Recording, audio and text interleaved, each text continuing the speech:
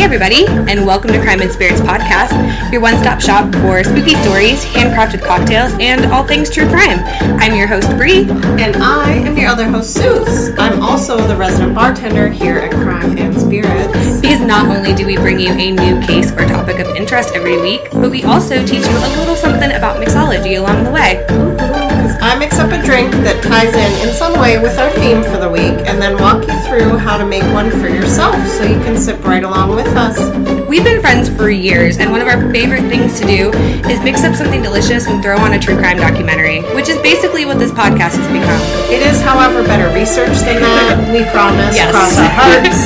We also have a script written out that we mostly follow. Still, you can expect some tangents here and there. We also managed to find a way to mention criminal minds at least once, if not multiple times per episode. You gotta give Dr. Spencer Reed all the love. Yes. And you also can't forget the cursing, because we definitely curse on this show. We try to keep things a little bit more conversational. Think less like Dateline and more like Girls' Night. Just replace the catty gossip with actual facts. And maybe just a little gossip. So come hang out with us, learn a little something with us every Sunday, and make sure to join us on Instagram or Facebook at Crime and Spirits Pod. That is the word and. We'd love to chat with you about, whatever really, but mostly true crime. So buckle up, buttercups. Sip tight. And let's get on with the show. Well, hello, my darlings, and welcome. This is Crime and Spirits. We are your hosts. My name's Bree. And I'm Suze. And this week we are covering the infamous escape from Alcatraz Island and also some of the other crazy shit that happened there. Because there's a lot. It was a lot more than I initially thought. Yeah, me too. Once we dug into things, some things came to the surface, but I was like, interesting. I did not know half of this stuff. yeah, for real. And it's been quite a week, so I'm excited to kind of get into something that is interesting to talk about. It's a very interesting topic. Mm-hmm. You chose good this time around. More like, and honestly, the mythical, folklorish qualities of Alcatraz sort of drive this story, because there's a lot of what if, or, you know what I mean? So it's very interesting to talk about. And we're not ready to let go of Halloween yet. That too, so still spooky and creepy stuff, yes. So we will be talking during our travels today about the Battle of Alcatraz, in addition to the actual escape itself. And all of it was a bit violent. You guys know that we try not to go into unnecessary detail, but we just wanted to put all of this out there just ahead of time, just so you know what you're getting yourself into. Exactly. If it's not your jam, don't feel pressured. No pressure. This is a safe space. Yes. And of course, by creating a safe space, we mean no disrespect to the victims and their families by doing this podcast. We're just here to learn, to have some good discussions, and to enjoy a delicious cocktail together. So if you like what you're about to hear, make sure to follow the podcast on your favorite social media platform. We're going to make sure that everything is available to you. And if you're interested in us as humans, stick around at the end and we'll give you those handles as well. Because we are pretty cool. We're pretty awesome, if I do say so myself. Just a little bit. And so speaking of cocktails, I've had a really long fucking week, so I'm super ready for what you're about to give me. Okay, so this case obviously deals with one of the most daring jailbreaks in history. The amount of detail that these guys put into what they were doing is just mind-boggling to me. If they would have used their brains for good and not evil. Right. Just imagine where they could have been. Oh, for sure. So to deal with all this, we're definitely going to need a cocktail. So I had jailbreak on the brain so hard. So I Googled jailbreak cocktails.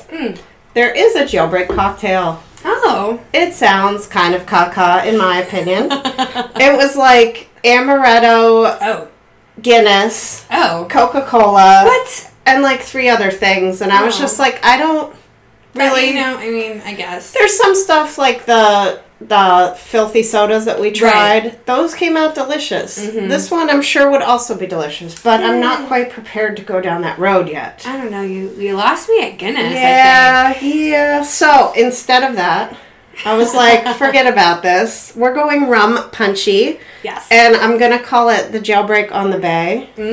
Clever. Because this story's about a jailbreak at the end of the day. It did happen on the San Francisco Bay and not a bay in Jamaica. But still, nonetheless, whatever. We're going rum punchy. So you will need a shaker and your glassware for this. We're using a plain old shaker glass full of ice for our cocktail glass. First things first, take 2 ounces of your pineapple rum, which we are using Bacardi brand. If pineapple is not your jam, do not feel pressured to be stuck with the constraints of pineapple rum. There are like 47 different flavors of rum. Yeah. If you want a different one, by all means, have at it. Orange juice is a pretty versatile mixer as well. And this cocktail is going to be sweet no matter which rum you use. If you prefer mango or banana or lemon even. Mango. Whatever blows your hair back. Interesting. So, 2 ounces of the rum into your shaker filled with ice. Next, we're taking 1 ounce of banana liqueur and adding it to the shaker. We are using Jacquin's brand, which coincidentally is a PA product. I had no idea. So I went to the liquor store and it was like made in Pennsylvania. And I was like, that can't be right. Because they make the square bottles with the long necks that you see in every bar. They make sloe gin. They make creme de cacao. They make creme de menthe. They make all of these random things. They're based out of Philadelphia. They've been there since 1884. Oh, interesting. Right. So I was like, okay, I guess PA Pride is it. So I picked up their banana liqueur. Next, take 3 ounces of orange juice and add it to your shaker. Again, if you want to go crazy and get some nutty flavor of OJ, have at it. Yeah. Again, there's 400 flavors of orange juice out there. For our Swamp Monster, we used banana orange juice, I think. Oh, that was so good. But I couldn't find it. So here we are with orange juice. Orange juice is also good. Still is delicious. So shake all that up. Strain it into your glass with fresh ice. This is my favorite part. Every time I make a drink that involves this step, I'm like, look how pretty it is. Take your grenadine, which again is the Jacquin's brand. I know you can get non-alcoholic stuff, but the grenadine is literally 5 proof, so feel free. It's not going to blow your socks off with alcohol or anything. That's just not how we roll here. Right. If you have a pour spout, I would recommend it for this. I have cheap plastic ones. I know you can get them all over the place. Yeah. If you don't have a pour spout, you can use the back of a spoon, set it on the edge of the glass, and just pour the grenadine very slowly over the spoon. If you have a pour spout, just take your bottle with your pour spout and go slowly, please. On the side of the glass, the grenadine will just sort of sink to the bottom and form its own layer at the bottom. It sort of looks like a nice little sunset or sunrise. Yeah, that's what I was going to say. And just to be tongue-in-cheek, I really went out of my way to find some gummy sharks and some Swedish fish. You really did. To put in this drink. Because, you know, sharks in the bay, beware. And before you drink your drink, make sure you just give it a little swizzle and stir up the grenadine so you're not just drinking the grenadine flavoring at the bottom, because it's basically just cherry-ish flavored. To me, it just tastes sweet, if we're being perfectly honest. Like, but the grenadine? Yeah, but once you stir it up, it sort of makes it like a pretty orangish color, like more orangey. Oh, I see. Okay. Like, it sort of dissipates the grenadine. Looks like a creamsicle, if you will, almost. But it's so much sweeter and more delicious. Oh. Oh, that's good. It's like a Bahama Mama, but not. I honestly wasn't sure. Because she sends me the list, like, the ingredients for us to, like, post on social media. So I at least know what's going into the drink, even if I don't have no idea how it's being built or anything else. And I was like, banana and pineapple, huh? This is good. It's delicious. Yeah. You're so good at this. And it's just it's such a pretty drink, like I said, with the float of the grenadine, because it's called floating. It sinks right to the bottom and just makes it look so pretty. It's good. Yeah. Another one knocked out of the park. For our jailbreak on the bay. Honestly. So, we're going to start things out with a little history lesson on the island itself. Because there's a lot of history. Yes, but I kind of condensed it to, like, the most important kind of, like, notes, if you will. So, it was first charted in 1775 by a Spanish naval officer. He was the first European to ever document the islands of the San Francisco Bay Area. And he was likely the one to name it as well. The archaic Spanish word for a pelican is Alcatraz. And this is presumably where the name came from. And I believe I read it's because there were a butt ton of pelicans, but... That tracks. You know what I mean? I don't know. I've been to San Francisco, and I know there are pelicans there. I just... that would make sense, considering it is the a layout. sea. Yeah, you know, islands and sea and whatnot. Interesting. It all adds up. So at the time, the island was actually under Spanish rule, but became privately owned in 1846. That same year, however, the military governor of California, John C. Fremont, bought the island. It was purchased for $5,000 and, quote unquote, in the name of the government. Like so many things back in the day. So I think it was because, okay, I really tried to figure out what exactly that meant, and Google, and wasn't much help. Because I was like, well, how do you buy something in the name of a government, right? So at least they bought it and didn't just be like, thanks for this. Well, it was bought 2 years before the U.S. actually acquired California. So basically, like, the military governor is somebody who's in a military position, but then gets put in a political position, but, like, operates with the needs of the military in mind first. Right. From what I understood. It was just things back then. Not everything made a lot of sense to me, and it was hard to track and follow because as the nation was evolving, so was, like, the structure of things like this. Yeah. So I was like, what? It's interesting because you, like, throughout the history, you can kind of see how the wars and things that we're about to get into, like, really kind of affected all of this. It's interesting. So, in 1850, President Millard Fillmore decreed that the island must be set aside and act as a U.S. military reservation. And John C. Fremont was not happy about this. He wasn't compensated in any kind of way, like, at all. $5,000 back then, again, we need to do better research with numbers then versus now, but that's got to be in the millions now, right? I mean, honestly. Right? Do a Google search. I would think. I don't know where my phone is. I always try to hide it when I'm right. when I know, so I'm not tempted. Because, I mean, the thing is, too, is that he even, like, went on later to try to sue the U.S. government. It wasn't very successful. He was just trying to get, like, compensated, since, from what I understood, he personally spent the money on the island. Right. Not, like, the government gave him money to buy said islands. Your brow was furrowed. What did you find? It would be over $170,000 today. That's very significant. Yes, that's a lot. I was thinking millions, but that's still a lot of money. That's still private island money. Right, that's what I'm saying. All right, so California wasn't technically acquired by the U.S. until the Mexican-American War ended. The Treaty of Guadalupe Hidalgo, established on February 2nd, 1848, included the purchase of California, the annexation of Texas, and a whole bunch of other stuff that we're not going to get into because it's not really relevant. Naturally, the U.S. Army began looking into whether Alcatraz Island would be useful, mostly as a means of protection from attack for the entirety of the San Francisco Bay. Engineers began working on fortifying the island around 1853, and they were able to complete the very first fort there in 1858. By the end of that year, around 200 soldiers were housed on the island. They called it a garrison, which I don't know if that's still a military term now, but I was like, oh, that's pretty nifty. Yeah, interesting. Right?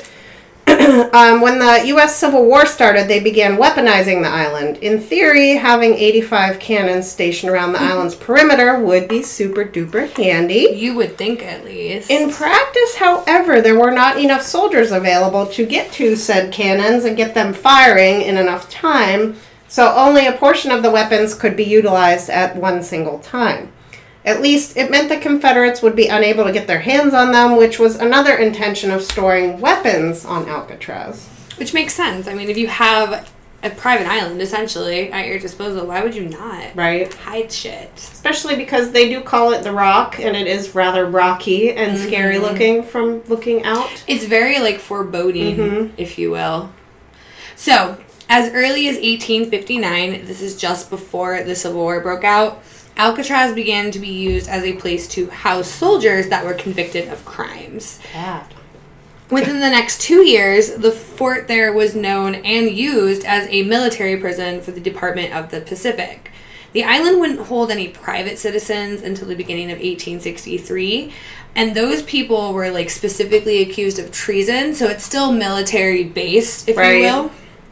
The island also served as a place to train soldiers. More than 350 men were placed there by April of 1861, and that number grew to 433 by 1865. That's a lot of people. That's a lot of things happening. I feel like at the same time. Very quickly, yeah. All like throughout the war. Especially given all the unrest in the United States due to the Civil War. It was not a good time. Everybody was fighting, yes. Honestly, San Francisco, I feel, would be one of the safer places to be. Probably. A lot of the Civil War occurred on the East Coast, so, you know what I mean? I will happily protect somewhere that people won't probably be attacking me. That's a good point, yeah. I will take that assignment, please. It was not until 1868 that Alcatraz was actually designated as a long-term detention facility. So they built a jailhouse the year before that, and it was intended to house military prisoners, for example, Confederates that were caught on the East Coast. However, in 1906, Alcatraz received an influx of civilian prisoners due to the big, gigantic San Francisco earthquake, because that basically tore the city down to its nuts and bolts. Yeah, it literally looked like it just completely decimated. Yeah, it pretty much leveled San Francisco. So I guess the theory was they had to do something with these prisoners to keep them from running through the streets, pillaging and, you know what I mean? Right, yeah. Looting and all that kind of stuff. Because even back then, I'm sure people did the same things that people do now. Right, absolutely. See an opportunity and go for it. I don't think much has changed. Right, unfortunately. So obviously those prisoners couldn't be safely housed elsewhere, so off they go to Alcatraz. Oh, yeah. Why can't I, completely lost my spot? By March of the next year, Alcatraz Island was officially housing the Western U.S. military prison. They would later go on to rename it the Pacific Branch U.S. Disciplinary Barracks. It had so many names, and I was like, I don't know if these are important, but the fact that it changed names 7 times.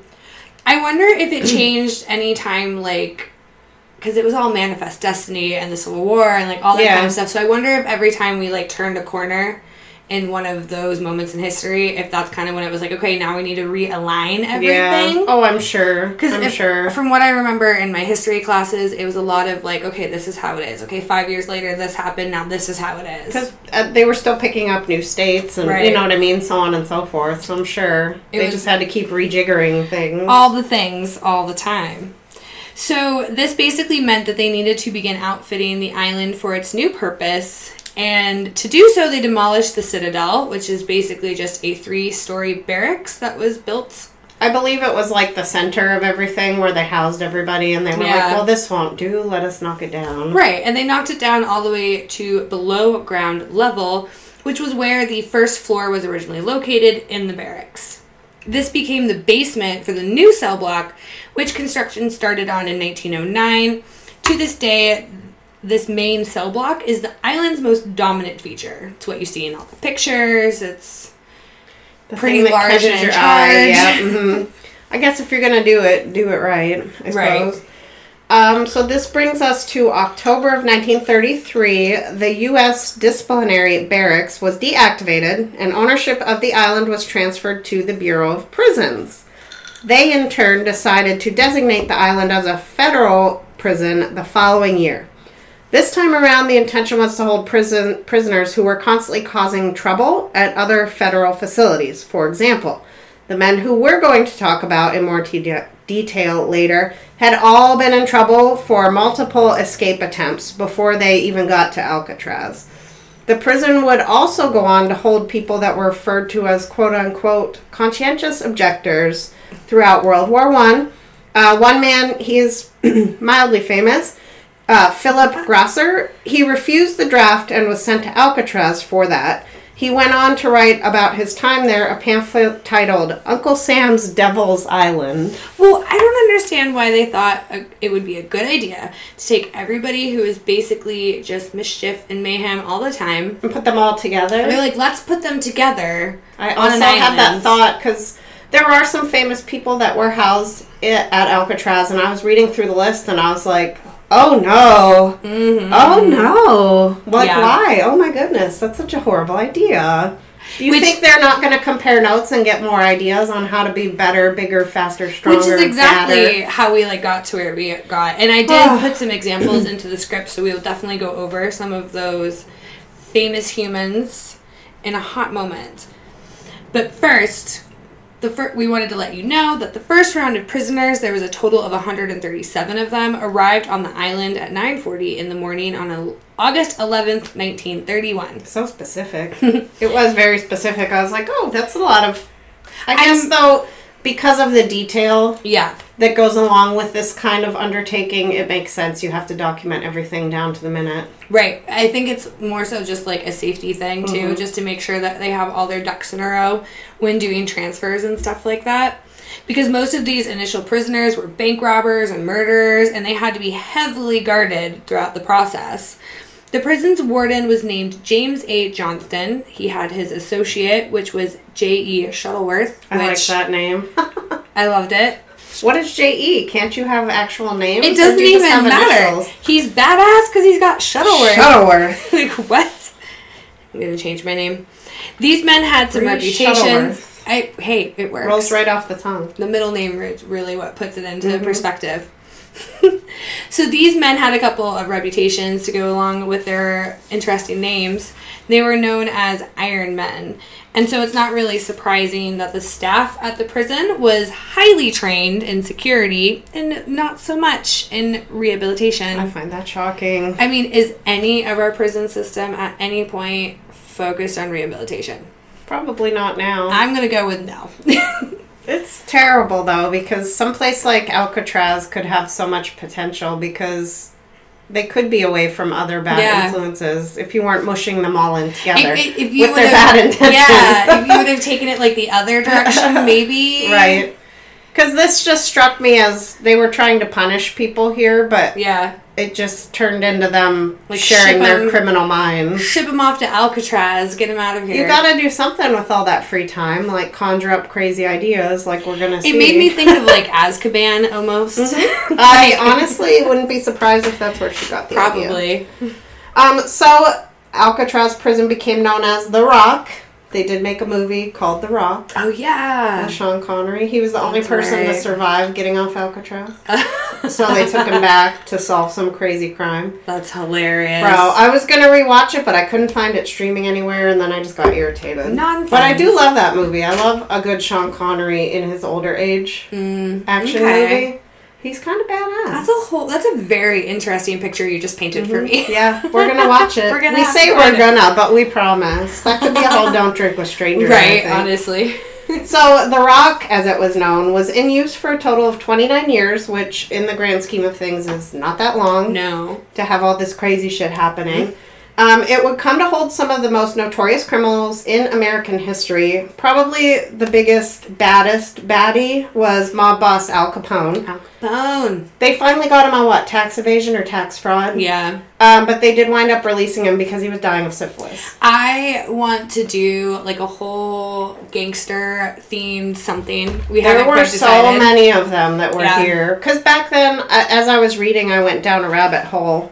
After Al Capone, there were all these men that I was like, who the fuck are these people? So they all had, links on Wikipedia. So I'm like, let me just read a little bit. There were so many family gangs, guys that were just in gangs, guys that died in shootouts, and like all the people that survived were sent to Alcatraz. It was crazy how many people. I'm very fascinated by like mob culture as a whole.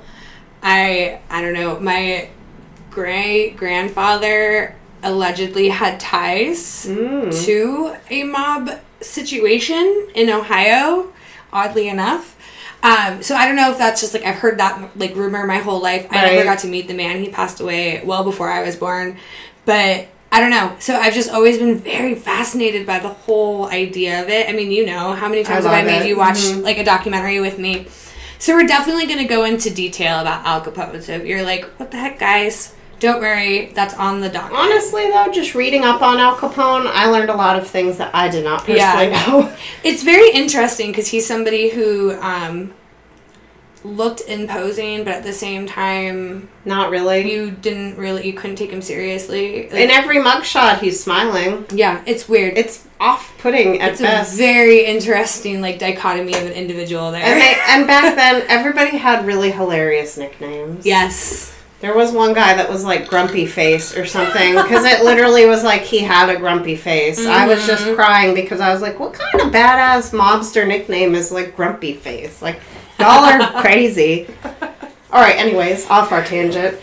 So, probably the most, in addition to Al Capone, the next best known man that was housed at Alcatraz was the Birdman of Alcatraz himself, Robert Franklin Stroud, which reading up on him was wow. Yeah. Mm-hmm. Just wow. He's another one that, like, I have slotted to want to, like, do a more in-depth... Deep dive, yeah. So he was a convicted murderer, I think from Alaska, like from the Alaskan territories, that was really into birds. During his stay at Leavenworth, which is another maximum security federal prison that I think is still operating, right? Yeah, I think so. Which was his previous home, he raised birds because he found, I think the story went, he found either a nest of baby crows or an injured baby crow, and he raised them and loved them. He would stab a guy in the throat for looking at him crooked, but he loved his fucking birds. Like, it got to the point where he was raising birds and selling them from the prison. He even published books about birds while locked up, and he did become known as sort of like a... He was like a ornithology guy. Yeah. Like, they regarded him pretty well in the study of birds. Very respected in that community, and sure. I think in the prison, because he was fucking terrifying. Birds are terrifying. Birds are crazy. They're dinosaurs. That's my worst nightmare. They're tiny little flying dinosaurs. Right there, a serial murderer with a bird fetish. Well, I think he was to the point where it was like, I've already lost everything, what does it matter? He was a very violent offender who would often fight anybody he felt like, whether it be the people guarding him or the person next to him. He killed other prisoners. He injured other guards. He was bad man. He was bad man. And he did die in incarceration. It's a very sad story. I mean... You were a bad person. Is it, though? It was... I don't want to ruin it, but he was in solitary confinement for a very long time. Hence the birds. That doesn't do anybody any good, psychologically. Some other examples of famous inmates are George Machine Gun Kelly, who was not only a gangster, he was also a bootlegger and bank robber, and a man named Bumpy Johnson, which I do not enjoy the name, but... he was an American crime boss in Harlem, which I thought was kind of badass. Mm-hmm. I see you. I run in Harlem. Fairly certain I've heard that name before. Yeah. I'm almost positive. I wonder. It didn't sound familiar to me, and I looked at his mugshot, and I was like, still got nothing. And there was not a lot of info on him, so either he was a real bad man that did bad things under the radar, or he just ran his gang. I didn't like a rabbit hole too much on this. Normally, I work on a script the entire length of the week, so I kind of have the time and the ability to like go down whatever tangents that maybe Sue's saved herself from going down. But this week, it was our holiday launch at work. Christmas. I've seen the ads. Share it with a friend, Bree. I woke up at 4 in the morning on Thursday, and I walked into work at 4:30 in the morning, and it was just Christmas everywhere. Makes me want to hurl. It was awful. It's literally November, guys. If you're into Christmas, whatever makes your heart happy, but don't shove it down my throat. Honestly. Let me hang on to Halloween for a while. People give me all the business when I, like, start talking about Halloween in the summer, and I've only really started doing that, and I'm like, you guys get Christmas in August. Right. There was literally Christmas trees at one of, the home stores in August. I have a friend who was at Disney, and it was, like, overnight on the 31st. Halloween turned into Christmas. That's got to be so much work. Holy shit. They do behind the scenes stuff at Disney, so you can see like how they do it, but they have to speed it up to 8,000,000% because otherwise, how do you get it done in one night? The park's open and they get early access. Like, that shit's crazy to me. Wow, that's sweating impressive. Just thinking about it. That's crazy. But anywho, I didn't give myself a lot of time to work on this script this week because I was just mentally and emotionally and physically exhausted. All the good stuff's here. It's just, I went down the gangster rabbit hole because I had time. I was just clicking left, right, and center. Machine Gun Kelly's very interesting. Yeah. There were a lot of them that I was like, it's probably going to be like either a compilation kind of thing, or maybe we'll talk about like specific families. We're going to get into it. Gangs. Yeah. Something, somehow. Everybody had a gang or a family back then. Pretty much. All right. So, as you can imagine, all of that aggression eventually reached a tipping point. On May 2nd, 1946, Bernard Paul Coy, a bank robber from Kentucky, along with 5 accomplices, devised a plan to forcefully escape from the prison. And the key word here is forcefully. Coy was the ringleader of this whole event, and he had carefully studied the habits of those around him for months. The guards, the inmates, shift changes, any little behavioral thing. He studied what everybody's jobs were, specifically who had more access maybe than others as far as inmates went. Like, it was just... I guess, though, if you have nothing better to do than sit there and be watching, like, why not? So... once he knew what to do, and more importantly, probably when, he put everything into motion. Things started with him breaking into the West Gun Gallery. This allowed him to quickly secure a weapon, more specifically a riot club. There, he waited for his accomplices. At the time, there was only 2 other ones that had managed to be out of their cells. And their job was to lure the officer out of the area of the gun gallery. And when they did, Coy jumped him. He clubbed the man, forcing him onto the ground. And then Coy proceeded to strangle him into unconsciousness with his own necktie. Yeah, neckties are a bad choice. Especially in instances like this. Be like D.B. Cooper. Take off one of those. Your clip-on? Yeah. Throw that shit away. Exactly. Now, 3 out of the 6 convicts involved were completely armed and went on to carry out the rest of the plan. They captured 9 guards in total and managed to lock them into a couple of cells. They confiscated all of the CO's keys, but couldn't actually locate the one singular key they were looking for. That is because CO Miller had managed to conceal the key in question and hide it in the toilet of the cell they were in. So, as you're gonna guess, this didn't bode well for the convicts. Their plans relied on being able to open all the doors. But, because fuck it, we've come this far, they just kept going and released the other 3 accomplices. Because now that they had keys to the cell, they could just be like, woohoo, we're just bringing everybody free. Yep. The breakout is soon discovered. The distress sirens began to wail, and chaos absolutely erupted. While the U.S. Marines were on the scene helping to gather all the workers and other inmates outside, a battle is full-on raging inside the cell block. The convicts responsible realized that things were not going in their favor and had become desperate. One of them, a man named Sam Shockley, took a revolver and just started blindly shooting into the cell holding the COs. Like, They were basically just like, okay, well, now our backs are up against the wall. We're going to take you all with us. They're going to try to shoot their way out, I would assume is their mindset. Bastards. Rude. So, the warden and the associate warden were able to get the guys together and come up with a strike plan, which they then began to execute. The team made their way into the jailhouse, returning fire and trying to suppress the convicts' assault. It took almost 2 days of battling for the gunfire to finally cease. I couldn't even imagine. Isn't that crazy? That's in a terrifying. Prison? Like, just hallways and fences and doors and cement. By the end, when it was all said and done, 4 of the men responsible ended up dead, in addition to 2 COs, one of whom succumbed to injuries sustained during the attack, and 2 Federal Bureau of Prisons officers.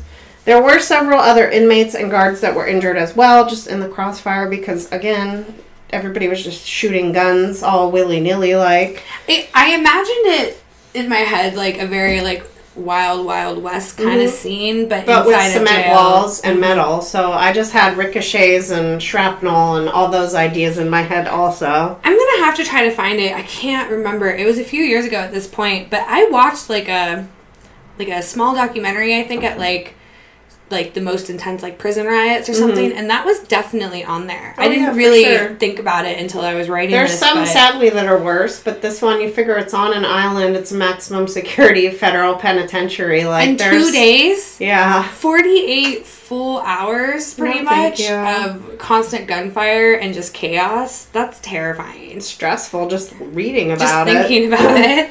So, obviously, because of all of this trauma, it took months before any sort of normalcy would return to the Rock. Despite moving past the incident, the scars from the Battle of Alcatraz would forever remain. The last 2 convicts that survived that took part in initiating all this were given additional sentences. Each received 99 more years, and they were actually later executed via the gas chamber at San Quentin. Bad. I mean, But again, there was one man that was like, he had an appeal on the docket for like 2 days after this all began. He potentially could have been set free because of that, but then he was dead. So it was like, y'all are crazy.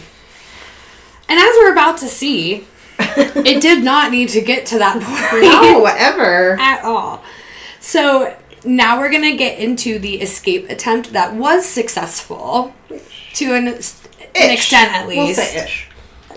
We're going to start by introducing you to those involved. First up is Frank Lee Morris. He was born September 1st, 1926 in Washington, D.C.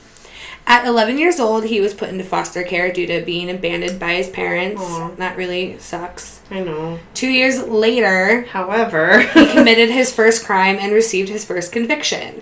By the time he hit his late teens, he had been arrested for all sorts of things.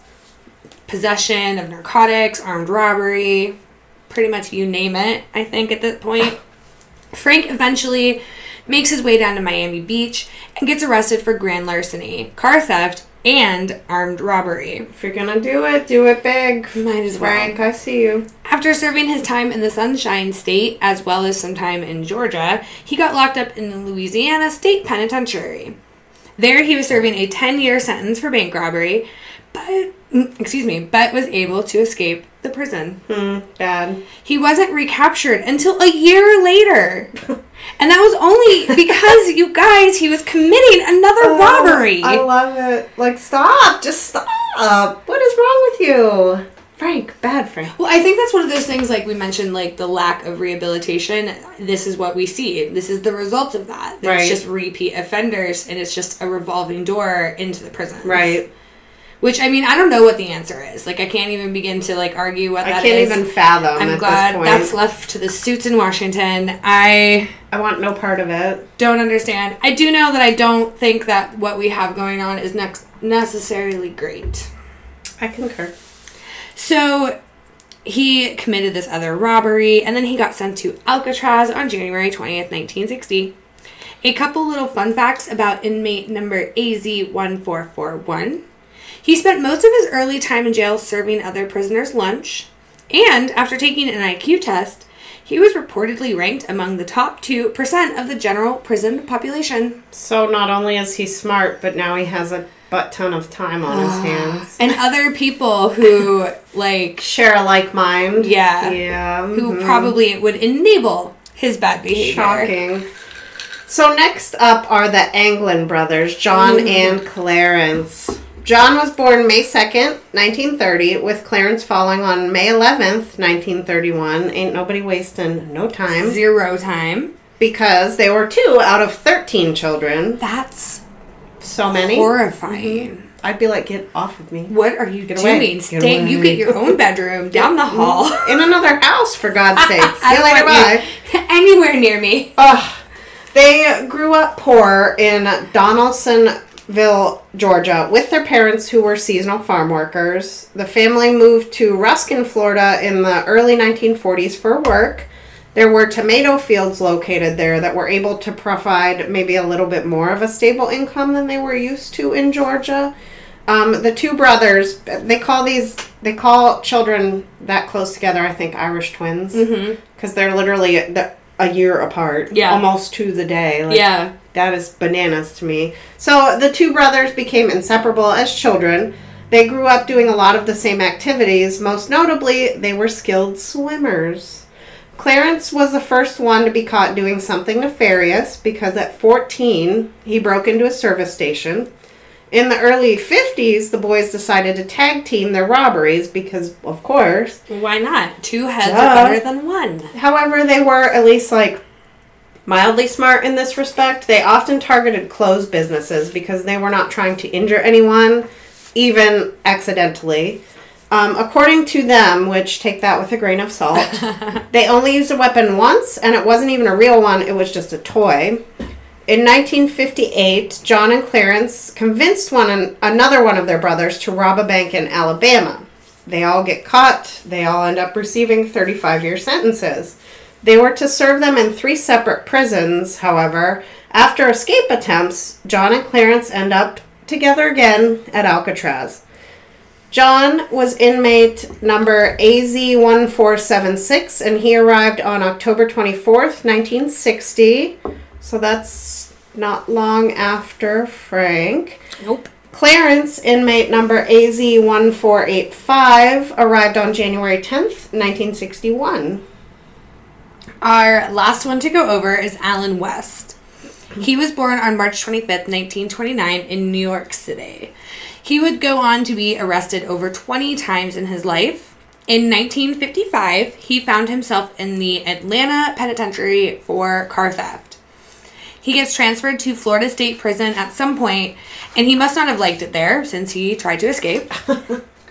We're sensing a pattern here. I'm seeing what's happening. This was all it took to get him his own one-way ticket to Alcatraz. He was 28 years old when he arrived and was given inmate number AZ1335. So, we've got all these fine gentlemen all in one spot. So, let's get into the actual escape itself. It took place in 1962. However, it all began in December of 1961 when the aforementioned group of guys were assigned to cells next to each other upon their separate arrivals at Alcatraz. They sort of already knew each other from previous stints served in Florida and Georgia prisons and got along quite nicely from all accounts. It didn't take very long for the four of them to come up with a plan, because of course not. Frank Morris took on more of a leadership role when it came to this plan, which of course revolved around escaping the rock. And also not surprising. Yeah, they just wanted out. He was the smart one. He was. He was the smart one.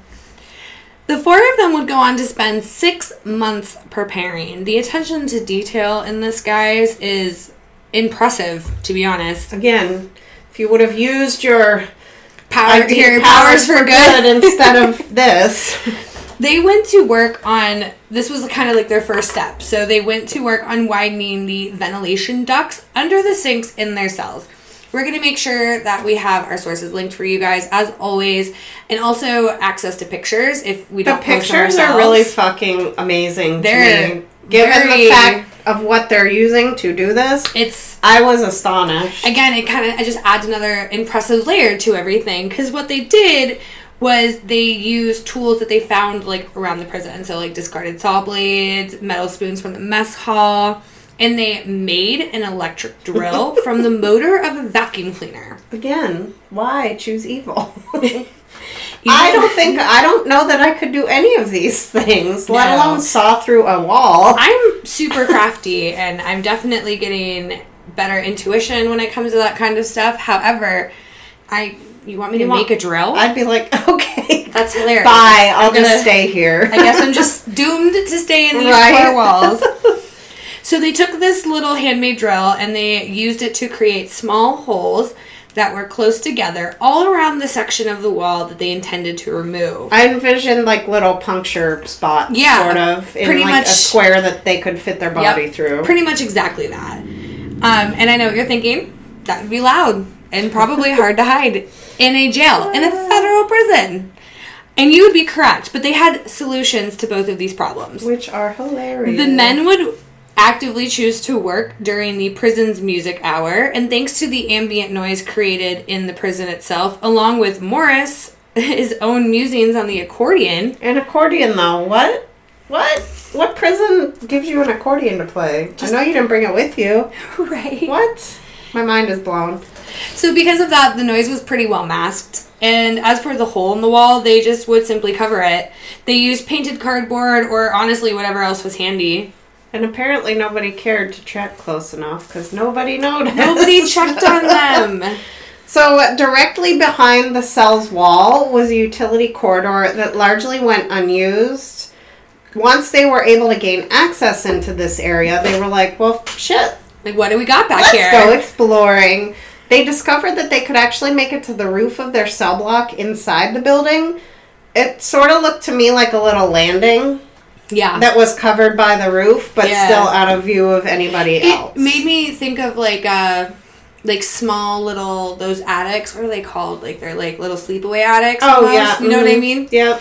That's kind of like the vibe I got from it. Because you can barely stand up. Yep. You kind of have to hunch over. But they didn't need to stand significant space. So this obviously was the perfect spot to set up a secret little workshop. So they squirreled away all the materials that they'd been taking and hid them up there. And they were actively gathering up there in preparation for the escape. So they'd have secret club meetings and like build stuff and like it was just crazy. Hang out. It's great. That's crazy. How would nobody notice? I have so many questions. That's the thing that really gets... What was everybody doing? Right.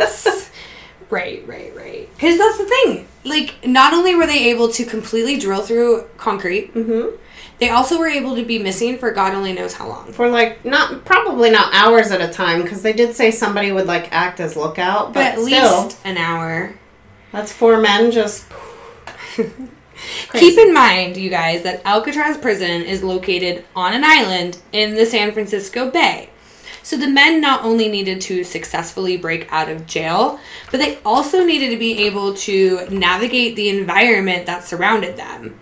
It presented quite the challenge, but thankfully, good old Frank Morris had access to magazines that apparently were all about boating and like engineering and shit like that. So I think back then, these magazines just offered things that were like, this is how you would build a canoe out of found materials, because it was like interesting. Yeah, I mean that is interesting. They'd be like, look at this breakthrough in science, and it was like obviously not how to build a drill out of a vacuum cleaner, but like still it was like random things. A lot of it was like hobby related, so I think that's where the boating and perhaps stuff like that came. I could be talking out of my ass. Well, I mean my dad used to get one of these magazines, and I was like, oh, there's some weird shit in here. Okay. It's all science related and mechanical related. It's just like, what? That makes a lot of sense. Why would Frank Morris or Bob need to know this? I'm happy you do know it, but what? I mean... you know? Well, it's interesting that you say that, because one of these magazines included an issue of Popular Mechanics, and it actually featured a design for life preservers. And this was what the men decided to follow while making their own life preservers. They also intended to make a rubber raft and had found articles showing how to waterproof such things.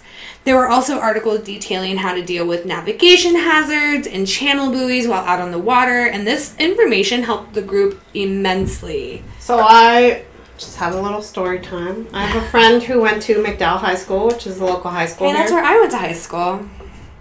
So in his gym class, he said they had to do like a survival thing in the pool. Oh, yep. Where you jump into the pool fully clothed. Yep. You take your jeans and swing your wet jeans over your head until there's air filled into them and tie them off, and you can then have a little life preserver for a while. Yeah. I was like, that sounds fucking terrible. Did they not know about this then, though? Because, you know, they wore jeans and work shirts in the prisons. They didn't have jumpsuits like we have now, you know what I mean? Yeah, I don't know. That's definitely a thing, though. I never participated. I got migraines from the chlorine, so I didn't get to stay in pool class. I had my period a lot during pool class. It's just a lot to be a girl in high school and have to swim in a pool and then be ready for next period in 15 minutes. And my pool was my first period of the day. Like, how rude. No, thank you. My doctor had to write me out. I was falling asleep in my English class, which is what I had after. And I remember this so specifically because the teacher I had was a man named Dr. Moyer. And he was so specific about us having to call him doctor. And anybody who went to MIHS totally knows who I'm fucking talking about. Because he was such...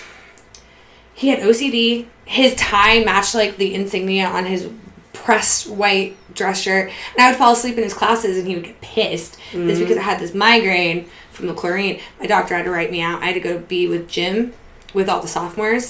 So also like trauma inducing for a 14-year-old girl. I just am crying laughing thinking of high schoolers whipping wet jeans over their heads to form life vests. That could not have gone over well. We'll have to ask Jen about it. I still like giggle every time. Like I'm like, that's stupid. But literally everybody I've talked to, they're like, oh yeah, you fling your jeans over your head. I'm like, what? We never did that in Fairview. Apparently I'm just supposed to call the Coast Guard and they're going to come rescue me. That tracks. I don't need a flotation device. I'll just swim. Like, what? It's hilarious. All right. Now that story time's over. It just makes me laugh every time. Not that would get you across the San Francisco Bay, flinging your jeans about. But we'll ask Jen about it because she's going to come join us in a couple weeks or maybe next. I can't remember. Very soon. We'll have to ask her about survival pool class. Survival pool class. I can't. All right. So, anyways, back to the Alcatraz escape. So, the 4 of these gentlemen would head up to their secret cubby shop to work on their projects. They would take turns being the lookout while the other 3 crafted makeshift life preservers and a rubber raft. The raft itself was actually made from over 50 stolen raincoats. Right? So, along with some donated materials from other inmates. I love how it was donated materials. Because, like, I don't want to participate, but hell yeah, go you guys. Right? Here's my raincoat. Have at it. You may have whatever you need. Right? So it ended up being on the larger side, because again, it had to fit 4 adult males in it. It clocked in at 6 feet by 14 feet. The escapees actually stitched all the seams by hand, and then went in with a liquid plastic that was available from the shops in the prison, which, why? Right? Okay. Same reason that Frank got to have an accordion. For no apparent reason. And then they sealed everything. They actually said they used the steam pipes that were coming up the wall to go and sort of... The ingenuity here is just astonishing to me. The attention to detail, like, I love every part of it. These men created a rubber raft out of raincoats and basically, like, epoxy and steam. And a pipe. I think it was a pipe. Yeah, they were like, it's a hot pipe. Yeah, you're right. It's fine. We'll just seal it. It's just crazy to me. It's fucking smart. They also wound up making themselves some paddles because with any good raft, you're going to need some paddles. And for these, they actually used plywood and whatever random screws they could find. Because again, they had a shop on the island. If I recall correctly, in your notes, you said that they were... I would like to quote, rudimentary at best. Yes. Because there are pictures of them on the FBI's website. Yeah. They're not great. Because they did find a paddle, and I was like, the fuck am I looking at? It looked like a piece of driftwood. If you didn't know what you were looking for, you'd think it came off of a bigger boat or something. You know what I mean? It's almost like they had everything else figured out down to the wire. It's like when you're making like a school presentation, but then all of a sudden you realize you don't know how to close it out, and you just like throw some shit together. Right. And you're just like, this is fine. Fuck it. This'll do. I don't trust those paddles. You shouldn't. So the guys were not ready yet. However, they needed to create their decoys first. My favorite part. This is the best part, I think, of the whole situation. Again, there's photos of these, and I was like, oh dear God, no. But also impressive. Yeah. Also impressive. The only reason the one looks scary is... They were made... Okay, so what they did is they made these paper mache heads that were designed to look like their own faces. Oh, so did they do that during art time? I'm just in their secret my head for fun in their cubby. Could you imagine, like, they're in like an actual like prison ran art class, and they're like, I'm just sculpting my own face. Look how beautiful I am. Nothing to see here. Move along, sir. The heads were made from soap, toothpaste, concrete dust, and toilet paper. You are working so well with what you have. So creative. Like, astonished, but it gets better. It gets so much better. Once they constructed the base, if you will, they used paint that matched their skin tone, along with real hair. You guys, they went to the barber shop and they like got it off the floor or out of the garbage. It's gonna go in the garbage. You might as well be like, oh, can I sweep this up? I'd be like, have at it. Let me get that hair, I guess. And what they did was they gave their little dummy heads a very lifelike appearance, considering what they were working with, what the situation was in. It's very impressive. Under constant supervision, you get an A+ in this art class. They plan to lay the paper mache heads in their beds and tuck some clothes and towels under the blankets, and this was intended to fool the night guard into believing that they were in bed all night, giving them time to slip away into the darkness. And you know what cracks me up is that Bob's Burgers did like their own little thing, remember? And then when they flung back Tina's, it was just the posted Tina. Yep. Mm-hmm. Jeans was the garbage. I was like, I love this. Louise, of course, was the only one that like came up with anything good. Actually creative. So, by the evening of June 11th, everything was ready to rock and roll. Sort of, kind of. Alan West, unfortunately for no one, ran into some difficulties when it was time to get up and go. He didn't actually realize that the concrete around the ventilator grill had hardened back up.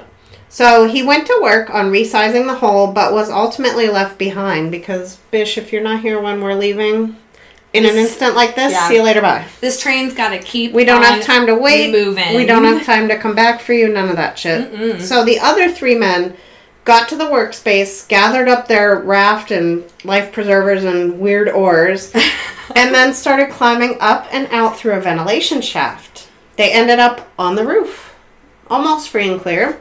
Guards did hear a loud crash, allegedly, right around this time, but since it only happened once, and it was the middle of the night, they didn't actually look any further into it. Which, if I remember, but how would they have discovered it anyways? You know? I think that crash, too, and I think you wrote it in your notes, was from them being in the workspace, not so much them getting onto the roof. So it probably didn't even sound that loud. Yeah. It was probably just like a muffled loud crash, if you will. Muffled. Once they made it to the roof, they had to then shimmy down a vent pipe for about 50 feet. I think they said it was near the kitchen, and I was just like, huh. Interesting detail. Weird. I like it. I love every part of this. It honestly feeds into the picture in my head of like a Home Alone style movie of all of this. Not only did they have to shimmy down the vent pipe, they had to then climb 2 12-foot barbed wire fences. Not 1, but 2. When they made it to the northeast shoreline, they located a blind spot. There was searchlights and things, you know, at this point. Like, well, it just runs all night, like your typical ones. Yeah.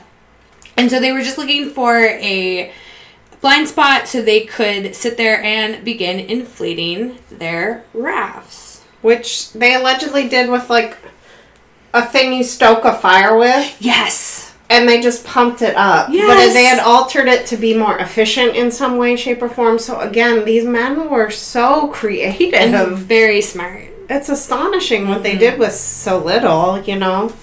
It's believed that the men launched the raft around 10 p.m. with the objective of reaching Angel Island, which was located 2 miles to the north.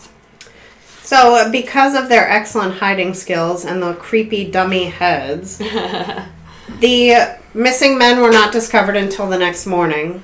The ruse put together by the escapees proved 100% successful. In fact, I'm pretty sure the reason one of the heads you'll see when you look at the pictures looks like somebody punched it in its face, and it's because a guard poked his baton through the rails and was like, wake up, like, why aren't you answering me when I'm talking to you? And the head went face down on the ground. Could you imagine being that guard? I'd be like, oh shit.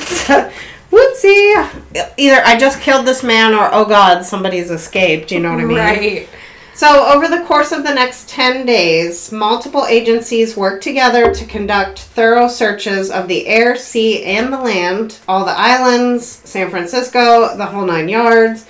On June 14th, the Coast Guard find a paddle floating about 200 yards south of Angel Island. Later that same day, a different boat finds a bundle of plastic wrapped around some letters and a wallet. Dun dun dun! Inside the wallet, investigators found the names, addresses, and some photographs of the Anglin's family and friends. Plot thickens. Dun, dun, dun. On June 21st, pieces of raincoat material were found along a beach located near the Golden Gate Bridge. The next day, a prison boat finds a deflated life jacket. It was made from the same materials as the other items and was found about 50 yards from the shore of Alcatraz Island. Per the FBI, this is the only real physical evidence from the escape outside of the decoys left behind that they found. And it is all documented on the FBI's website because, again, for all intents and purposes, nobody knows what happened. Right. So they still have photographs and shit It's really fucking weird. It's so interesting. The paddles are creepy. It's all creepy. It's all creepy. All right, so the FBI almost immediately is under the impression that the men must have drowned. It seems that they justified this belief because, quote, the individual's personal effects were the only belongings they had, and the men would have drowned before leaving them behind, end quote. Despite the FBI standing firm in this theory, no human remains were found at the time. In mid-July, a Norwegian ship spotted a body floating in the ocean about 15 nautical miles from the Golden Gate Bridge. They did not collect nor report the body at the time of discovery. They waited until October to even mention it. The San Francisco County coroner didn't think that it could be one of the missing men, mostly because it was highly unlikely that the body would still be floating after so much time had passed. It had been about a month, if not a little over at this point. Yeah. The coroner speculated that the body likely belonged to a banker who had unfortunately jumped from the bridge 5 days before the sighting occurred, which lines up a little bit more with what the situation was. Because, again, it feeds right out into the Pacific Ocean. There are strong currents. Right. There are big waves. There are, sharks and predators and things that would be like, yummy. You know what I mean? So, like... After a month, it seems... It's a little far-fetched, I feel. Yes, absolutely. For sure. We should note, though, that there are coroners from the surrounding counties that went on to challenge this opinion. I don't know that anything necessarily came of it. I think they did not, but I think they publicly were like, well, you can't discount it because of X, Y, and Z. I feel like it's one of those things. It could be a thing. Where in, like, a trial, somebody's like, objection, and they're like, okay, well, it was noted, but we're moving on. Right. And the FBI sure did. They noted it, because obviously they documented it. Right. But they were like, not much we can do about it now. If nobody collected it, we only just saw it. And the FBI seemed a little over this whole thing because right around the same time, the FBI investigators publicly announced the official position of the Bureau. Their theory was that the men could have possibly reached Angel Island. However, their odds of surviving the turbulent currents and the freezing cold waters of the bay were minimal at best. Because again, like I said, I've been to San Francisco, and even in like June, I was like, wow, I need a winter coat and pants. It is cold. Think like the Titanic, like, while it's wildly theatrical, but the idea behind it is there. Oh, like, yeah, people still froze to death in the ocean. Well, and also, that's a lot of currents to contend with and things that were happening. And Right, exactly. So, I see you, FBI. All right, so again, like we mentioned earlier, Alan West was left behind because of a malfunction with the cement thingy. So, they were like, peace out, bro. He did go on to fully cooperate with the investigators and was not charged by the end of things. He shared some details of what the men had actually planned to do if they were to reach land, which included stealing clothes and a car. West was transferred to a prison in Washington State and then back to the Atlanta Penitentiary. He was released in 1967 after the completion of his sentence, but, as is too often the case, his freedom did not last too long. He went on to be arrested in Florida in 1968 for grand larceny. While he was locked up in Florida State Prison, he committed a murder where he stabbed a fellow inmate. He ultimately died in 1978 while serving multiple sentences, one of which was actually life for the murder conviction from 72. So he didn't... Yeah. So his trajectory was either meet a demise in the cold, unforgiving waters in the San Francisco Bay. I think I would pick the Bay. I would too, over Florida Penitentiary any day. Or Florida State Prison. No, thank you. I don't want anything to do with any of it, to be honest. There's that, yeah. There was another documented incident of an escape from Alcatraz. And oddly enough, I feel like this one isn't, like, widely known. I didn't know about it until I read it. I was like, oh. I had heard about it before, but I never ceased to find it amazing. In December of 1962, John Paul Scott made himself some water wings from rubber gloves, and he used them to swim from Alcatraz to Fort Point, which was located near the southern end of the Golden Gate Bridge. Scott was ultimately found by a group of teenagers. He was exhausted and suffering from hypothermia. But he made it, guys. He made it, which is the whole point, right? He was ultimately returned to Alcatraz, though. after spending some time at an army hospital recovering. Like I said, this is the only documented incident of an inmate escaping and reaching the shore by swimming. And didn't you say they do like a triathlon? They do. So it's literally, I'm 98% sure it's called Escape from Alcatraz or something like that, where they swim that route. As part of, they run, they bike, and they swim. That's so funny. How about kiss my ass? No. Because it's like 2-point-something miles. I'll stick to my shots of Fireball and the color run, thanks. Yeah, that was fine by me. I don't know about the mud run. I don't even think I could do that again. But the color run's good. Glad we did it for the experience. I'm not interested in ever doing that one again. Too much cow poop water. Too much. If you want to hear about that, I'm sure we'll talk about it further. We'll mention, we're recording a Don't Drink with Strangers after this. We'll bring it up to that. So eventually the rock was closed. This happened March 21st, 1963. It turns out the operations cost per prisoner was too high in comparison to any other prison, basically. We're talking $10 at Alcatraz a day per inmate versus $3 a day per inmate at an Atlanta facility, just for example. The decision to close Alcatraz was also influenced by over 50 years of salt water that had severely eroded the buildings. So. And you can tell when you look at those pictures, man. Yeah. I've never actually been on the island. I've seen it from a distance. But it makes it just look, I mean, obviously, I haven't been there either, but from the pictures, it just looks like this, like, really worn down, like, almost decrepit building, which it is at this point, but it just gives it a whole other vibe that, like, no other creepy facility has. All right. The FBI officially closed this case on New Year's Eve of 1979. They concluded that the escapees most likely drowned. They said that the remains of the raft and other personal effects found was evidence that the raft fell apart and that the men were likely swept out to sea.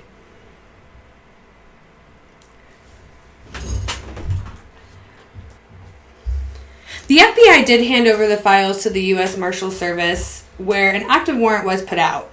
According to one deputy U.S. Marshal, the U.S. Marshal Service doesn't give up looking for people. And that was a direct quote. Badass. He was like, we don't quit. He's like, this is like, the end of that. I pictured like gunslinging and a 10-gallon hat or something.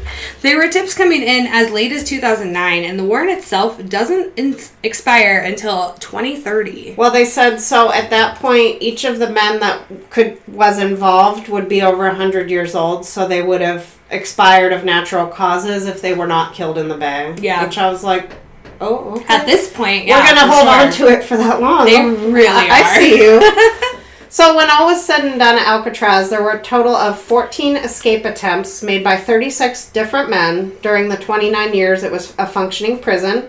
23 of those men were recaptured, 6 were shot and killed, 2 of them drowned, and the last 5 were listed as, quote, missing and presumed drowned, end quote, which also may have played a role in the decision to shut it down. Blah. Well, I mean, what did they think was going to happen if you put a bunch of people who already tried to escape jail and together? Have a lot of time, and then they're all in one spot. Mm-hmm. And apparently they have access to things like motors. And accordions. And art craft related things. Like epoxy. What? I'm not kidding. Again, use it for good, people. Don't use it for evil. It's insane. The dummy heads. That was good. The raft was good. I know not good in practice, obviously. But like in theory, I was like, oh, okay. I see you. So speaking of theories, we're going to start getting into all of the claimed sightings of the escapes from over the years. Because where we're at now in the story, guys, is the men got off Alcatraz Island in some way, shape, or form, but we don't know what happened to them after the fact. There was never really evidence of them actually dying. Right. There was never really evidence of them actually surviving. Right. So we're in this sort of weird limbo where it's like, it could go either way. Exactly. And then naturally, like most kinds of these stories, there's going to be people who claim to have seen them. Oh my God, people love it. But the thing is with these ones is some of it could be true. There's some really credible leads and tips and things that we're going to go over. The word isn't evidence. What's no, another word? It's not evidence at all. So in January of 1965, the FBI investigate a rumor that Clarence was living in Brazil, but no evidence of that being true was found at all. Which I thought was interesting. Right. In 1967, a man who claimed to be a longtime friend of Morris, I think he said he went to high school with him. He said that he saw him in Maryland, citing that he now sported a small beard and mustache, but that was all of the details that this quote-unquote friend was willing to share with the FBI. The Anglin brothers have the most surrounding them, really, and I don't know if it's just because there was two of them, or the fact that they were brothers, or what lent to the lore of this. This, to me, has, like, some mythical proportions to it. It like really does. Bigfoot or, you know, a Yeti or something. Like. Well, could you imagine being the family, especially John and Clarence, they had 11 brothers and sisters and a set of parents that probably missed them being available to talk to on occasion. I'm sure they wanted to know one way or another what happened, what the end result was, you know. Any case or story that we cover or watch a thing about or listen to a thing about or any of that jazz, the ones that there are no closure really just get to me. Those are the worst. Yeah. Even this, I know these men were not they're not wonderful members of society, but like at the end of the day, that's somebody's brother. I feel for uncle, the family who have to like suffer through the aftermath more than anything. So, one weird thing with the Anglin brothers, the family members received several postcards over the years. Many of them were unsigned. There was one that was signed with the name Jerry. Mm-hmm. Another one was signed with Jerry and Joe. And this is the most interesting. There was a Christmas card allegedly from 1962 that said, quote, "To Mother from John, Merry Christmas." I believe that they said there was no envelope with it, so they couldn't track the postmark or any of that kind of things. Which would make sense if he decided to risk putting his own name. Like, if it was true. Let's operate under that assumption. I definitely put it in an envelope. But they threw it out because, you know, ain't nobody a snitch in this family. And they're also probably not thinking, like, what if they just opened it and threw it out without even, like, putting two and two together? True. I do dumb shit like that all the time. So, another brother named Robert claimed to have received several phone calls over the years where the other person on the other end of the line was just breathing. That's creepy. But that, again, I'm always like, could be one of the brothers. It also could be just some creepy person that's like, I like torturing people. Well, because this made national news and all that stuff. So, I mean, people definitely knew how to, like, knew who the family was. Oh, for sure. And I'm going to assume they lived in the same home they always had. They kept the same phone number, perhaps in case the brothers came home. I mean, yeah. Also, we didn't have super great ways to track things like that back then. So it literally, this one could have been anybody. I lied. I think this next part is the most interesting. The mother received flowers on every Mother's Day up to the year she died. And from what all we read, there was no card, nothing signed, nothing. And none of the other people in the family claimed to be responsible for it. Right. Nobody said, oh, I sent those to Mom. So the mother died in 1973. And according to family, two unusually tall women in heavy makeup attended the funeral. I think that's sweet. It gives me chills to, like, think about, honestly. I'm not going to lie. Part of me is like, I hope they survive. I mean, at that, you put a lot of effort into. So wouldn't you straighten your path out after that if you survived? Fingers crossed. Well, you'd have to at this point. I think that they hit the point of no return. That if they got caught doing something. Oh my dear Lord, you'd be in so much trouble. Especially if it was in, like, a state that wasn't California. Right. Like, if they managed to get to, like, Texas Florida again. Or Florida again. Like. So, unfortunately, the Anglin father died in 1989. Robert, again, the brother, said he saw two strangers in full beards show up at the funeral home. And, like, I would imagine that those beards probably looked suspicious. Otherwise, they wouldn't have been notable. Right. Or just the fact that Robert didn't recognize the people right off the bat. My other thought was that Robert just wanted to see his brothers and anybody. Yeah. So. And you know what? That's okay.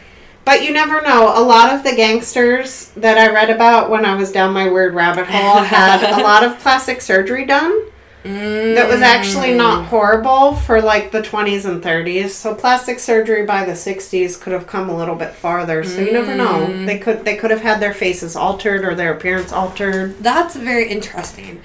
Grief does a lot of weird things to people, so I definitely could see it going either way. I kind of like the idea that these horrible men risked the freedom that they currently had to go, like, send say their mom goodbye. flowers and then to say goodbye to their mother and father. Yeah. That gives me a little bit of, like, heartwarming. The teeniest, tiniest of warm fuzzies. Again, we know they're not great people. Right. We're not, but still. I like this part. Right. And plus, you know what, too? Like, I'm a sucker for a good conspiracy theory. Like, I don't buy into them. Let me just preface that. Right. Like, I use logic and critical thinking when making decisions. But, like, I love... Because sometimes the conspiracy theories... I can see some truth in some of them. I'm like, maybe that's not so crazy. I think it's like with rumors. There's always, like, a little inkling of truth in things. Like a grain of truth at the bottom. Yeah. So, from the mid-60s to the 70s, there were 6 to 7 alleged sightings in northern Florida or Georgia of the brothers. Just, like, random ones that weren't really notable in any way.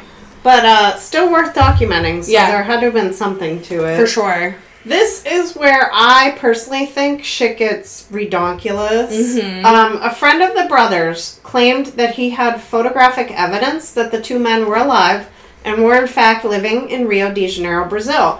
Which, if you'll remember, he was supposedly seen, one of them, Clarence was seen in Brazil several years earlier. So this gentleman, this friend, had a picture that showed two men standing next to a really impressive termite mound. Like, it's astonishingly large. Both of the men had sunglasses on.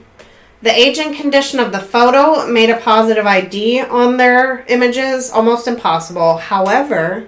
in 2020, I don't know if it's because we had free time during COVID or the shutdown or what, but they took facial recognition software and they used it on the photo. And according to this recognition software, the men in the picture were in fact brothers John and Clarence Anglin. Isn't that crazy? Fuck yeah, in Brazil with a giant termite mound for no reason. So my other question is, what other reason would this friend have to have this photo of two random men next to a termite mound? Especially because, you know, at the time, in the 60s, 70s, nobody would be able to make, like, any kind of discernible distinction between it. Because it looks like two furry guys with glasses on, and I'm like, oh, somebody literally was, like, shaking as they were taking the picture. They look nothing like their mugshots either, so, again, who knows? I mean, and they were down in Brazil. Beards go a long way to cover things up. It really does. It makes you look like a whole different person. Absolutely. I look at pictures from, like, when Mark and I first got together, pre-beard. Looks weird. I don't like it.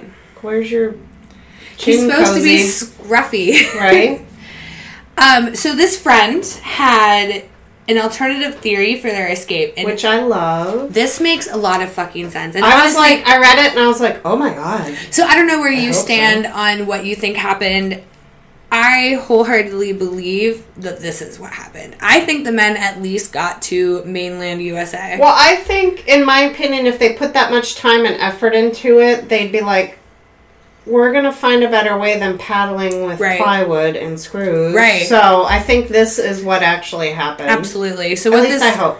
I just slightly hope. Like, this whole thing is so intriguing. So this friend said that they allegedly used the raft to not paddle across the bay, but to paddle around the perimeter of the island to the boat dock. Which makes sense, because there was a big-ass boat dock with a big-ass ferry. Yep. And at the dock, they attached an electrical cord to the rudder of the prison ferry, and they just waited for it to leave at its scheduled departure, which was around midnight, I think. Mm-hmm.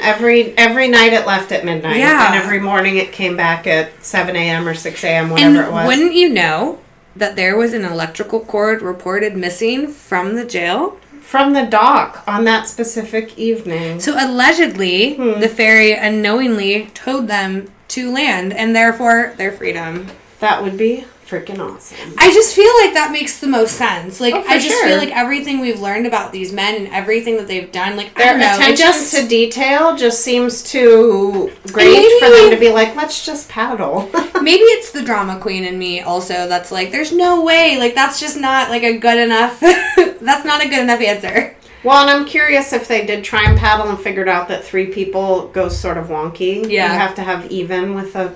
Right. It's like a canoe. Which was their original intention, had everything gone to plan. So I think maybe either they readjusted or this was the initial plan. Either way. I'm loving it. It totally makes sense. So here we have, just to sort of wrap it up a smidgy bit, just some miscellaneous reasons why the men might actually have survived and or weird theories that surround the escape. I just thought these were interesting, so I was like, let's add this shit in. Yeah. So, the day after the escape, a lawyer in San Francisco received a call from a man claiming to be John Anglin. This man wanted to arrange a meeting with the U.S. Marshal's office, but the lawyer said no thank you. He refused. The caller, perhaps John, hung up and never called back. There was no message, no pass go, no nothing. A San Francisco police officer claimed to have seen an illegal boat passing under the Golden Gate Bridge around 1 a.m. on June 12th, but this was dismissed by other authorities. Strange. It was still documented, but it was dismissed. Because they were like, nah. That couldn't be them. Normally, I'm on board for what the FBI is doing and saying and things when it comes to this kind of stuff, but, like, I feel like somebody was just not having it with this case. So if the ferry towed them in, like we may or may not believe, they could have just coasted into land. Yeah. You know, all they would have had to do was hold on for dear life. If they were being towed, they didn't need the raft to do much more but keep them on top of the water. Right, like when you're being pulled behind a boat for fun. This was just for their lives. Exactly. In 1993, a former Alcatraz inmate comes forward, and he claims that he had actually been part of the escape. He just never came forward before this point. He claimed that Clarence's girlfriend had agreed to meet the men at the shore and then drive them all to Mexico. He also claimed his lack of swimming ability was the reason he didn't actually join in with the escape plan itself. Which is kind of hilarious. Especially, don't forget, the Anglin brothers were superior swimmers at swimming. It should also be noted with a big fat asterisk here that this man was paid for his interview during which this information was given. And I believe it was one of the TV tabloids. So take it with a grain of salt. Take that how you will. This is super interesting, though, because Mythbusters tested the possibility of success regarding the raft. Which I was like, oh, okay. I know. I don't watch Mythbusters on the regular, but I would seek this one out specifically because it's intriguing. If it, was on and I happened to catch it before I started just streaming everything, and there was nothing else on, I like the ones where they blow stuff up. Yeah. I enjoy those. But I would also watch this one. They constructed a raft in similar fashion as the escapees did, and they put it in the water. And after their test, they concluded that it was in fact possible to make it work. So, I mean, again, take it with a grain of salt, because you can't exactly reproduce everything from the 60s. Right, absolutely. Nor was anybody, nobody was there. We don't really know what happened. But, I mean, I do think it's really interesting that they took the time to replicate the raft and all that kind of stuff. I would love to see it stitched by hand. I wonder if we can track it down. We can do it. We're going to find it. So, according to a 2011 documentary titled Vanished from Alcatraz, there was a raft, along with footprints leading away from it, that was discovered on Angel Island, which I guess was the initial target. This was all found June 12th, 1962. That same day, a 1955 blue Chevy was reported missing in Marin County, California. And on June 13th, a motorist reported to the California Highway Patrol that he was forced off the road by 3 men in a blue Chevy. What? 3 men in a blue Chevy? Interesting. Scandalous. There was a man who claimed to be the cousin to one Frank Morris and said that he delivered bribe money to some of the guards at Alcatraz, which honestly adds another layer to this that I could see being true. Hence the accordion and the free Hence movement. the accordion and the no paying attention to these dudes just being gone. Right. Like, again, there is a significant time difference, but from what I understand, there's not a lot of, like, time where there isn't somebody in the room with you. Right. Like, if you're in, like, a general population situation. Right. I don't know. If you have other information, please share. Please let us know what prisons were like. I'm also fascinated by the prison system in itself. I used to watch Locked Up all the time. Like, anything that has its own hierarchy and own, like, code of conduct within society, like, it's just so utterly fascinating to me. Who knows why? So this man also claimed to have met up with this cousin of his, Frank Morris, in San Diego post the escape. And actually the daughter of this guy claims to remember meeting Frank Morris. She was like, oh, I don't remember him exactly, but I remember his face, and I knew it was my dad's friend, Frank. And I was like, huh. Interesting. Because she was like 9 at the time. Yeah. So old enough to know. Old enough to be able to remember those kinds of details, for sure. And this brings us to, I think, the most interesting part of all of this. In 2013, which was not that long ago. No. Not even 10 years ago. Well, almost. Close enough. San Francisco police received a letter allegedly written by John Anglin himself. The letter was written to negotiate a surrender in exchange for cancer treatment. And it claimed that Morris had died in 2008 and was buried in Alexandria, Virginia under an alias. I believe Clarence had also passed away, and it was included in the letter, and it was years previous. Mm-hmm. The FBI has confirmed that this letter does exist, but whether or not it is authentic has never been figured out. Yeah. So the results are inconclusive. Kind of made me sad when I read that. I was like, oh, man, cancer. We lived his whole life. He actually didn't kill anybody, so that gives me some, like... Yeah. Okay, great. The Anglin brothers didn't seem like super terrible people in the... Comparatively. Yeah. My other thought process was the man that was left behind. Did he tell us the truth about what the plot was? Or did he lie? Like, was the plot to... sail behind the ferry the whole time? Yeah. And he just chose to be like, oh, they were going to row across the bay. Yeah. Or just like, didn't even mention that part at all. Because I do think it's interesting that he was like, oh, no, they're going to go to Mexico. Like, that's just always... For sure. Like, of course that's where... So if you were in San Diego, yeah, go to Mexico. Yeah. If you're in San Francisco, you're at the fucking top of the state. Right. You're practically in the next state. Like, right. At that point, Canada would be a better, quicker option, I would feel. The length of California. I rode in a car once with my mother. I love you very much. And my sister from San Francisco to L.A. Oh. It's like 9 hours. Oh. I'd rather gouge my eyes out. Mark and I drove with... my younger sister, to Florida once, but she slept the whole way, so it was basically just us. I've done that once, and I was like, never again. It wasn't terrible. Put me on a plane. Let me have a beer. I'll see you in 5 hours. Okay, great. If we would have had the opportunity to, like, make stops and, like, just kind of hang out, like, I like road trips. I like the idea of, like, backpacking around the sister is country, like that. But... She hates flying. She would rather chew an arm off. I'm so claustrophobic. The thought of being trapped in a metal thing like that. You're more likely to die in a car crash than a plane It's not crash. about I just flip my brain off and go to sleep. But I can sleep anywhere. It's not about the crashing or any of that. It's literally just being stuck in a place that I can't control. Like it's the claustrophobic aspect of it. Like knowing that I'm just stuck in the air. I'm just at the mercy of everybody else around me. When the podcast gets famous and we start traveling Europe, we're taking a boat, is what you're saying? Yes, we're taking a boat. Well, so our friend Paige is likely moving to Australia.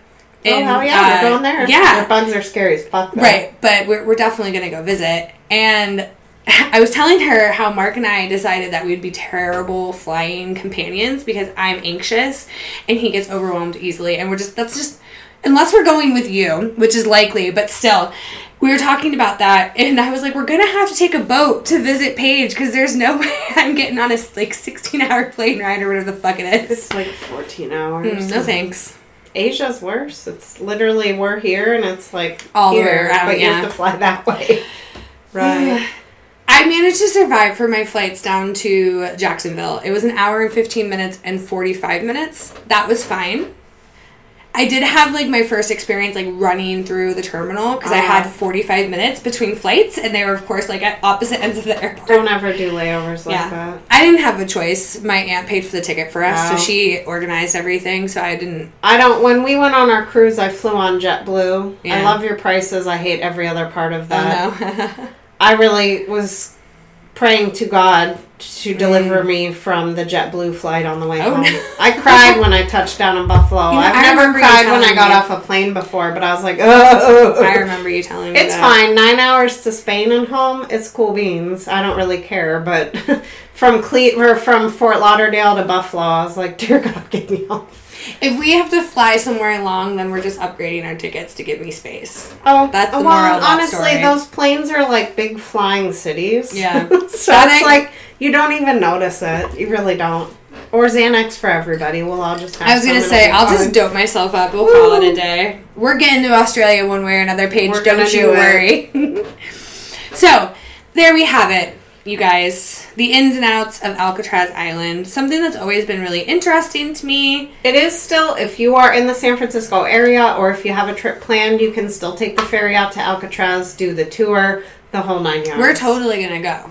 I've seen it from afar. We're going to go. Nobody else ever wanted to go on to Alcatraz with me. So. Oh, we're going. You can see, as far as I know, you can still have one of the cells set up the way it looked to the day of the prison break. Or the day it was discovered. Isn't it Al Capone? And then isn't Al Capone's his cell still available? Well, he lived like a king there, right. So there's that. But yeah, I would love to do it sometime. If you guys have ever been there, please let us know what it's like. Yeah, share your stories. We'd love to hear some feedback about why. Is it haunted? Tell me what I need to expect. Do they do ghost walks? I don't know. I would probably go during the day, but still.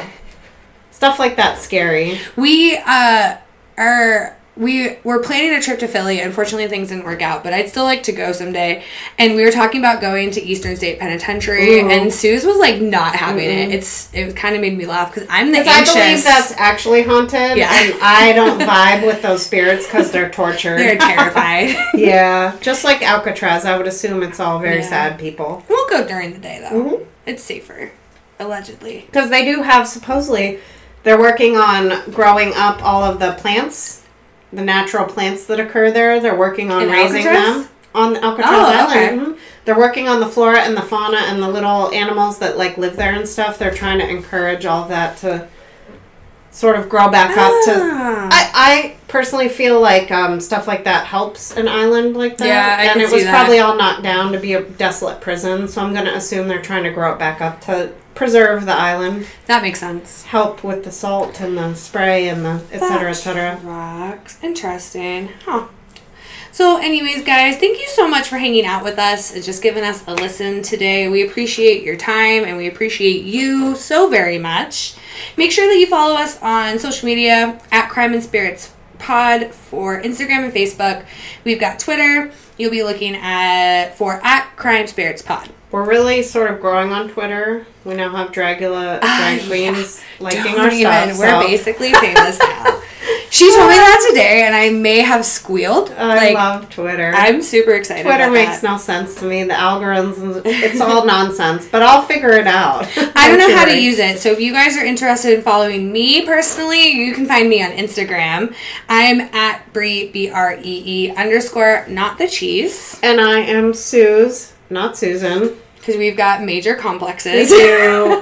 People fuck our names up so much. Hard. Were you like the cheese? No. I hate it. And literally all of my girlfriends at work have been like, her name is Suzanne. You mean Suzanne? And they're like, no, Susan. I'm like, okay. I give up. So that's where we're at with that. Yeah. The last thing that we're going to do is ask you guys to pretty please give us a rating and review on Apple Podcasts or whatever your preferred streaming platform allows. It really helps us out. And also, you guys, we officially earned a rating on Spotify this week. Because, with most things now, you have to have X amount of reviews before it will even show up. So we've reached the threshold. We now have an actual review. We are officially rated at 4.6 stars. I mean, I will take that. That's great. We have not even been working on this. Well, we haven't been actively doing this for a year yet. Yeah. I would like to think we're kind of crushing it. We're doing great. We're also over 30 episodes. Yes. So it's been a big week of milestones. It really has been. It's been awesome. And honestly, the best part was just seeing that you guys like what we're doing. You think we're pretty. You want to listen. So that being said, we love you. And we're going to go record a bonus episode for you guys. Ooh. And we'll see you next time. Love you. Bye. Bye.